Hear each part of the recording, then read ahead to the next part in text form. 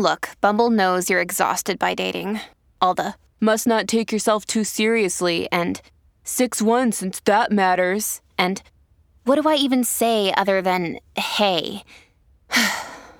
Well, that's why they're introducing an all-new Bumble with exciting features to make compatibility easier, starting the chat better, and dating safer. They've changed, so you don't have to. Download the new Bumble now.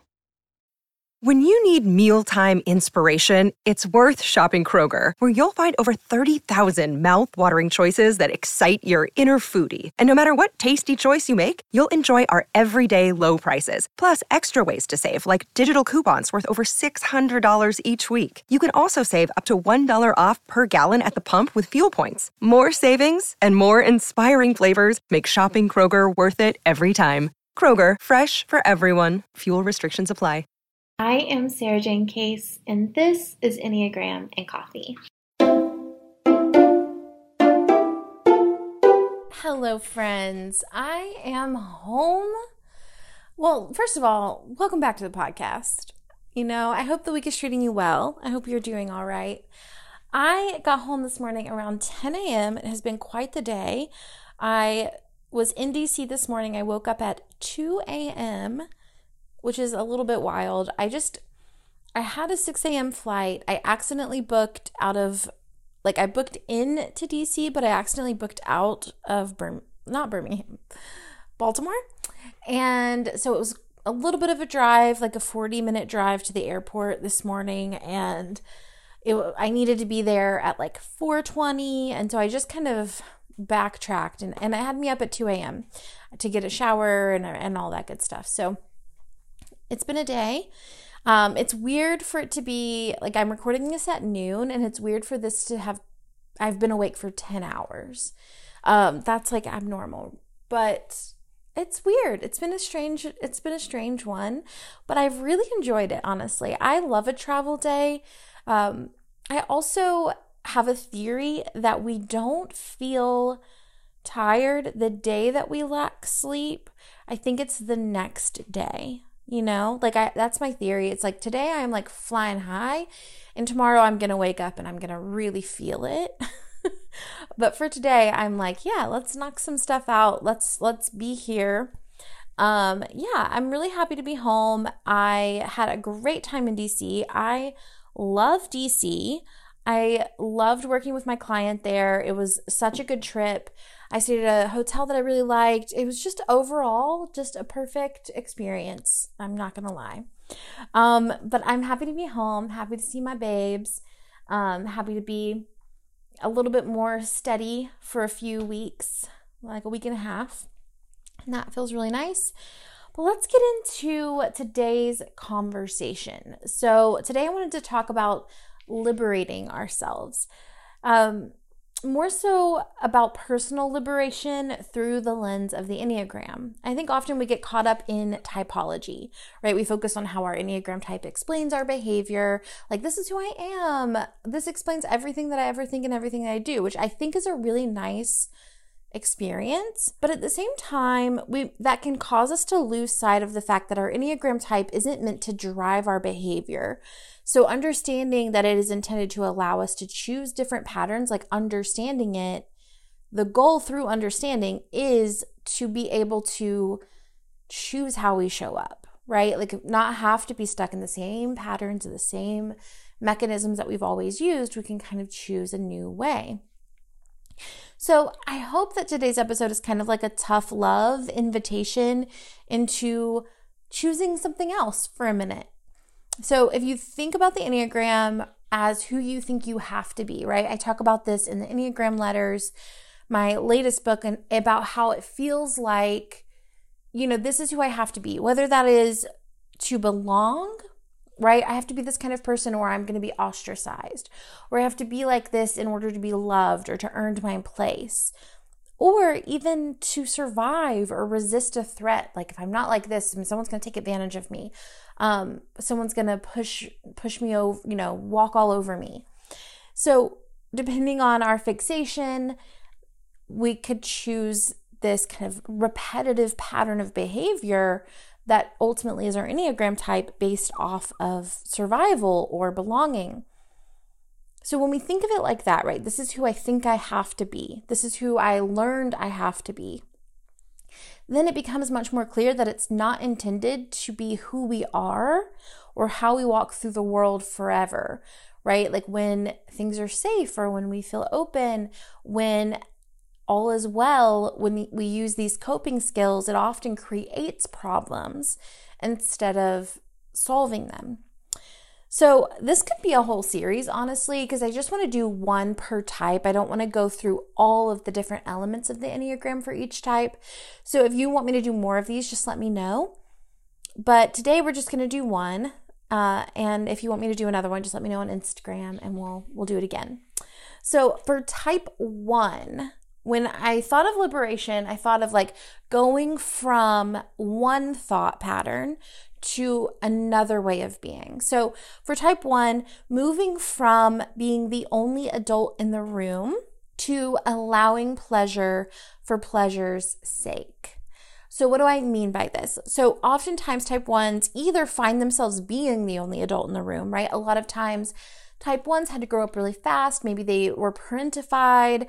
Maybe they created their own rules and structure because there was a lack of rules and structure in their home. Maybe they were only loved if they were perfect. So they learned if I'm going to belong, I need to be perfect.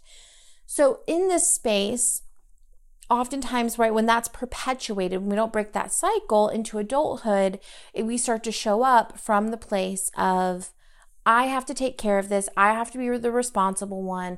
I have to make sure that everything is getting done the way it's supposed to get done, that we're doing things the right way. And that can leave you feeling like you're the only adult in the room. Now, here's where that gets really tricky, right? Like we talked about, when it's not something you actually need, right? When you're just doing it because you're supposed to do it, or this is the pattern you know, then you might find yourself in situations where you feel like the only adult in the room when you're not. When maybe everybody has a different definition of what responsibility means, it just might not be the one that you have. And so then you kind of might feel resentful or frustrated with people who don't feel as restricted or confined to the rules and structures that you feel restricted and confined to. Or they're not holding themselves to as high of a standard as you are holding yourself to. And maybe in that situation, the work isn't for them to hold themselves to a higher standard, but for you to lower your standard so that you can have more fun. That being said, that's why I'm saying like move to allowing pleasure for pleasure's sake. A lot of times from the external, we experience type 1s as being really self-controlled, not having a lot of vices. You know, maybe we perceive them as being not very like pleasure focused. But oftentimes for the 1, it doesn't feel that way inside, right? Inside, they feel like they're consumed with like thoughts of pleasure, like what they would really like to be doing, and they have to be constantly stuffing it down and resisting it, and in kind of a relationship to suppressing that desire for pleasure because pleasure is frivolous, or it's not the most important thing, or it's not urgent, or it's maybe childlike. And so I just want to encourage our type 1s, right, as we start to expand who we get to be in the world, to allow more room and space for pleasure. And pleasure is kind of a triggering word sometimes, depending on, you know, where you're at in your type 1 journey. The word pleasure can feel kind of dirty or bad or wrong. And so I'm using it intentionally, as a word to kind of spice you up a little bit and be like, yeah, like you can take that as far as you want to take that, because you can trust yourself to know the limit of when that is gone too far, because you're typically on the side of limiting so much. Now, I'm not saying that type 1s don't ever experience pleasure or they don't ever allow pleasure, but they do tend to have the fixation of moderating pleasure. And I know you know when it feels like to kind of let yourself go. And I want to just kind of encourage you to do that more. And even when you start noticing the thought pattern of like, why am I the only one who cares about this? Why am I the only one who's responsible here? To go, whoa, where could I be having more pleasure? Where could I be having more fun? Where am I limiting myself right now? Okay, type 2. I want you to move from, I don't want to say I want you to. What if we consider moving from if they loved me, they would, to if I loved myself, I would? Meaning a lot of times what our type 2s do is they give the love they want to receive, and then they wonder why no one is giving them the love they want to receive. And they're kind of looking around going like, I'm perceiving your needs and anticipating them. Why are you not anticipating the needs that I have for myself? Or I always throw you a big birthday party. Why don't you throw me a big birthday party? And what's interesting about this as well is that there's kind of a fear of being selfish, a fear of being greedy there. And so you might even say the opposite of what you want. Like, oh, don't make a big fuss about my birthday. It's fine. I don't need anything. But really you're hoping secretly in your heart that they'll make a really big deal of it. And so when you catch yourself kind of in this pattern, thinking, well, if they loved, like kind of testing someone in your life, well, if they loved me, then they'd do what I want them to do. If they loved me, they'd, anticipate my needs. If they loved me, they would pay for dinner or whatever it is. When you start to catch that thought pattern and that repetitive cycle, catch yourself and instead go, if I loved myself, I would blank. So then you can kind of go from kind of a fixation on what other people should or should not do and focus instead on what you can actually control, which is yourself. So then you can go from, if they love me, they would throw me a big birthday party, and move to, if I loved myself, I would communicate that I want a really big birthday party, or I would throw myself a big birthday party. If they loved me, they would hug me right now. If I loved myself, I would ask for a hug right now. If I loved myself, I would give myself some loving touch right now. So you can move from this kind of fixation on what other people should be doing for you and move into what you could be doing for yourself. And this is an invitation into this beautiful level of self-reliance and self-love that puts other people in the place of being a bonus, right? It allows them to be extra good in your life, but it doesn't make them the source of the love that you're hoping to receive. And honestly, it's going to make you a little bit busy taking care of yourself so that you can't be so focused on how other people feel, what other people need. And then you can be receptive when they have questions, when they have needs, and you can give from a place of excess and a place of love rather than from a place of if I give, then I'll receive. All right, type 3. I want you to move, or I encourage you to move from keeping up with the Joneses, I hate that phrase, but that's the best thing I had, to focusing on how your life makes you feel. So instead of focusing on someone else's business, someone else's promotion, someone else's big house, someone else's new car, someone else's trip to Europe, and you're trying to kind of constantly keep up with that so you don't get left behind, instead, when you notice those patterns and you notice that tendency to say, oh, that's something that I haven't achieved yet, let me try and achieve it now, just catch yourself and go, is that what I want to do? I think about the people in my life, who have really big businesses, lots of team, they have these huge launches, and if I were looking at them and going, oh, I need to be running my business like that, I would be writing myself out of my own joy, my own pleasure, right? Because everybody's different. I'm not the kind of person who wants a giant team of people under me, at least not right now. I like a lot of freedom, a lot of flexibility. I like to have a low cost business that doesn't have a lot of overhead so I can have easier months if I want to. These things are really important to me. So if I were trying to keep up with all of my friends who hustle and have giant teams and are building these big apparatuses, I would be doing something that didn't feel good to me on a daily basis. And so if you can think through, okay, I'm noticing that I'm feeling this pressure to keep up, or I'm feeling this pressure to do more based off of the information I'm receiving from my competition, whether that competition is your brother or another business owner or someone in your job, like someone that you feel like you're comparing yourself to, when you're noticing that sense of I need to catch up to them or I need to surpass them, pause, stay in your lane and focus on how you feel and how you want to feel, and make sure that you're making decisions from that place. Type 4s, what if we moved from living under the pressure to be significant to embracing the mundane?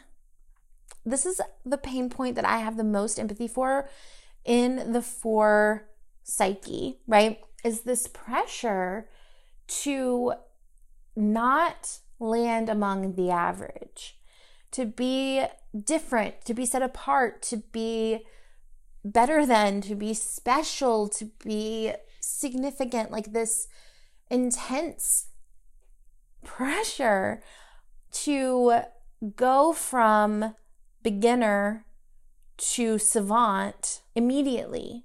Or ever, honestly. Like a lot of times I talk about like to begin, you have to start at bad and then you're going to have to be average. Like that's part of it. I always say like you have to trudge through average to get to great.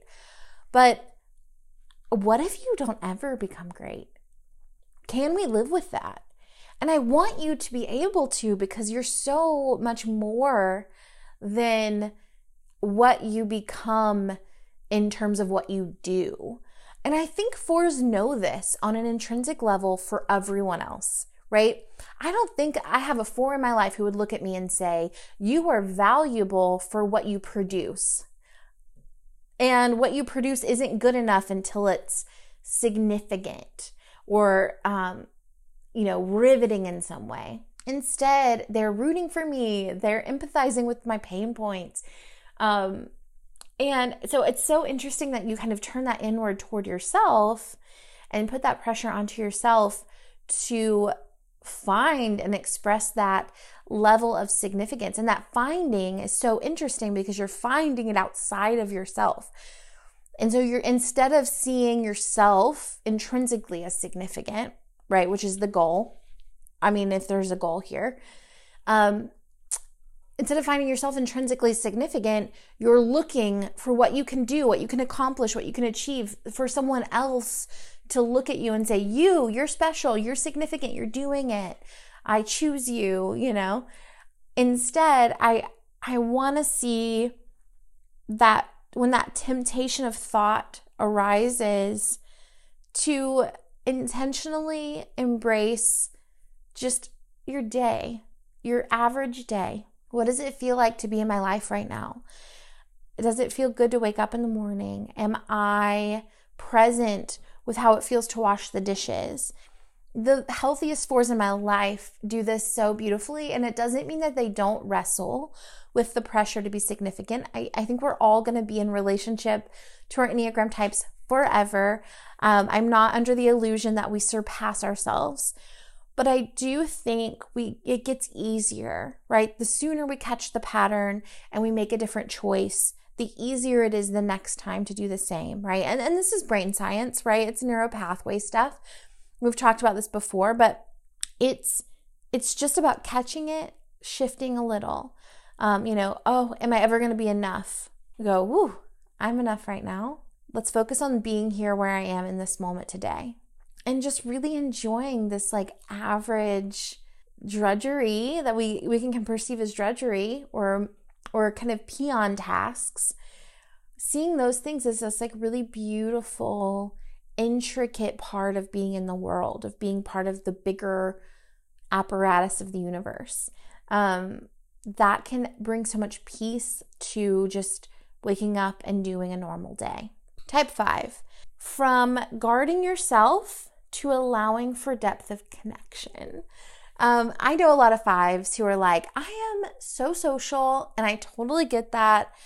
But I do the 5 nature, right? If you typed yourself through reading about the Enneagram types, or if you had a professional type you, and you didn't get type 5 off of like a quiz on the internet, there's some part of you, right, that is guarding your information, guarding your resources, guarding your energy. And at the levels where they're allowing support, you're letting people in a bit, right? You're opening up maybe strategically to only a few people, but allowing for people to not only be heard by you. Because here's the thing, 5s are not like curmudgeon-y, antisocial people. And I know some 5s who are like, yes, I am. Because they find it like funny to say that. But more so, it's like a lot of 5s are extremely social. And like can like hang at a party longer than I can hang at a party. However, I'm curious. I'm just going to like be curious. Like, how often are you sharing about yourself? Like, how often are you sharing what's going on in your life, how you're feeling, how you're experiencing the world, not what you've learned, not what you know, but how you're feeling on a deeper level, your vulnerabilities, your insecurities.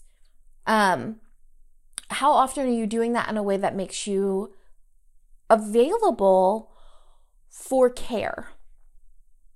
I'm going to say it again. How often are you doing that? How often are you sharing of yourself enough to where you're vulnerable and open to care for other people to care for you? Because I think a lot of times 5s are like, I'm being social, but they're listening to other people and giving advice for them. They're offering care, but maybe they're not receiving care, right? They're not allowing room for depth of connection. That's 2 ways. So I want to encourage you to kind of open up a little, let some vulnerability out so that you can let some love in. Type 6, moving from loyalty at the cost of yourself to trusting how something makes you feel, right? So Type 6, you learn the pattern of like, I must be loyal, I must stay committed, I am a committed, trustworthy person, and I do what I'm supposed to do. 2, building a sense of self-trust that allows you to recognize some spaces aren't serving you and that maybe there are new spaces that would serve you better. Like, how do you recognize when someone doesn't have your best interest at heart, even if you've known them your whole life? And how do you move from there to allowing yourself to be loved by people who maybe you haven't known as long, or you're building trust with, allowing people to see you who maybe are new? Additionally, allowing yourself to say, you know what, even if there isn't anyone new, I'm going to trust myself enough to know that I can handle life alone. I can be supported within myself, and I don't have to stay in these spaces that no longer serve me.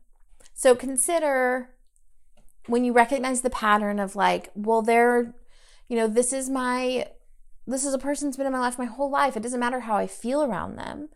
That you check in and you go, actually, no, I can trust myself, and I can listen to when something feels good and when something feels bad. Type 7, from running away to learning what to fight for. So type 7s, the tendency here is like when negative emotions arise, to flee, to distract yourself, to find anything else that you can focus on or talk about or think about or change the vibes. So moving from that tendency to like, okay, I'm just going to like get out of this situation. So it's almost the opposite of 6, right? Like 6s, I'm like, you need to learn to trust when you can leave a situation. 7s, I'm saying you need to learn to trust when you can withstand a situation. Because everything sucks. Every job sucks. Every relationship sucks. Every friendship sucks. Like everything has something in it that is difficult. No one's perfect. No job's perfect. Nothing is perfect. It just isn't. It's all going to have flaw. Everything's going to have a little bit of conflict. Everything's going to have difficulty. So it's about figuring out which difficulty can I sustain, which difficulty is worth it for me to stick with so that I can have the benefits of being here or being with this person or being at this job. So consider, how to tell what's worth fighting for, or focusing instead. And when you feel that sense of like, I want to change my name and run away, or I need to get out of here, or I need to quit this job right now, catch yourself and go, is this a job worth fighting for? And maybe you have to make a list of all the pros and cons. Maybe you need to, what I do is I often make these decisions. I put a deadline down and I say, if I'm still feeling this way, March 13th of 2024, then I can quit. And that gives me a lot of time to kind of move through the emotions and not make a decision out of an emotional place, but instead out of a place of objectivity. So I'm not doing it in a responsive or a reactive way, but doing it from a place of intentionality. All right, type 8, moving from defense to acceptance. So type 8, when this is like, I thought about you guys a lot when I thought about who we think we have to be, right? So when you think about who you think you have to be, it's like on defense. I have to be defending others. I have to be defending myself. I have to be defending what I believe is right, kind of always on the defensive. And to some degree, that is necessary, right? For society, we need people who are willing to defend.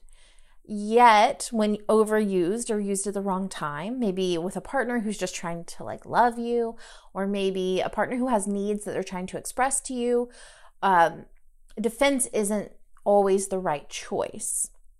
So how do we move from defense to acceptance? How can we pause and go, whew, okay, I'm noticing myself feel defensive. I need to take some time and then come back when I can come to this from a place of acceptance. Come to this from a place of believing you, believing that there are other perspectives here, and not needing to constantly be on guard. So how can I put my guard down for a minute and operate from a place of, what if they're right? What if they have a valid point? What would I do then? All right, type 9, moving from passive to proactive, right? So 9s, right, in your childhood, you learned that it's better if you don't exist. That everything's easier if you just don't speak up, keep the peace, don't rock the boat. And so you learn this pattern of like, don't show up. Keep not showing up. And we've heard it used, talked about before, like moving from being a peacekeeper, right? Someone who just kind of like doesn't speak up, doesn't make a big difference, doesn't make a fuss, to being a peacemaker. Someone who steps in, who advocates, who fights for, who defends themselves, who takes a stand. Moving from intentionally pursuing a relationship, intentionally pursuing time with a partner or creative projects or things that are fulfilling for you. Like moving out of that passive life happens to me place to the I happen to life space. I'm going to impact the world. I'm not going to wait for the world to just kind of toss me around. I'm going to step in and toss the world around a little bit. Be an active participant in my relationships in the workplace. The 9s that I know who do this really well, it's like they have the best of both worlds. They're doing this proactive act of love and giving and action. And at the same time, they're receiving, they're coming from this 9 place that's really safe for other people. Dr. Egerton at the conference, she said, 9s of all of the types are looking out for everyone. Their focus is on peace. They're focused on the good of everybody. So whose voice do we need to hear the most is the one who's advocating for everybody. And so the more you can step in and hold that space of like, my voice is really important, actually. I'm going to step in and I'm going to choose to be here wholly. All right. So yeah, like I said, this could be a whole series. I hope it serves as a bit of a tough love reminder that you are so much more than your Enneagram type. You are a whole breathing human being with complex experiences, complex dynamics. And yes, maybe your Enneagram type resonates for you so much, but at the same time, you and it are not the same. It's a coping mechanism. It's a thing you put on. It's a way that you protect yourself. And you get to choose a different way of being. You don't have to live out those patterns forever. We get to choose how we show up in the world each and every day.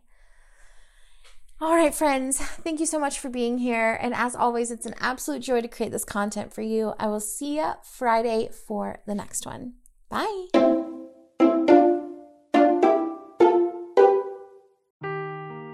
Seeking the truth never gets old. Introducing June's Journey, the free-to-play mobile game that will immerse you in a thrilling murder mystery. Join June Parker as she uncovers hidden objects and clues to solve her sister's death in a beautifully illustrated world set in the Roaring '20s. With new chapters added every week, the excitement never ends. Download June's Journey now on your Android or iOS device, or play on PC through Facebook Games.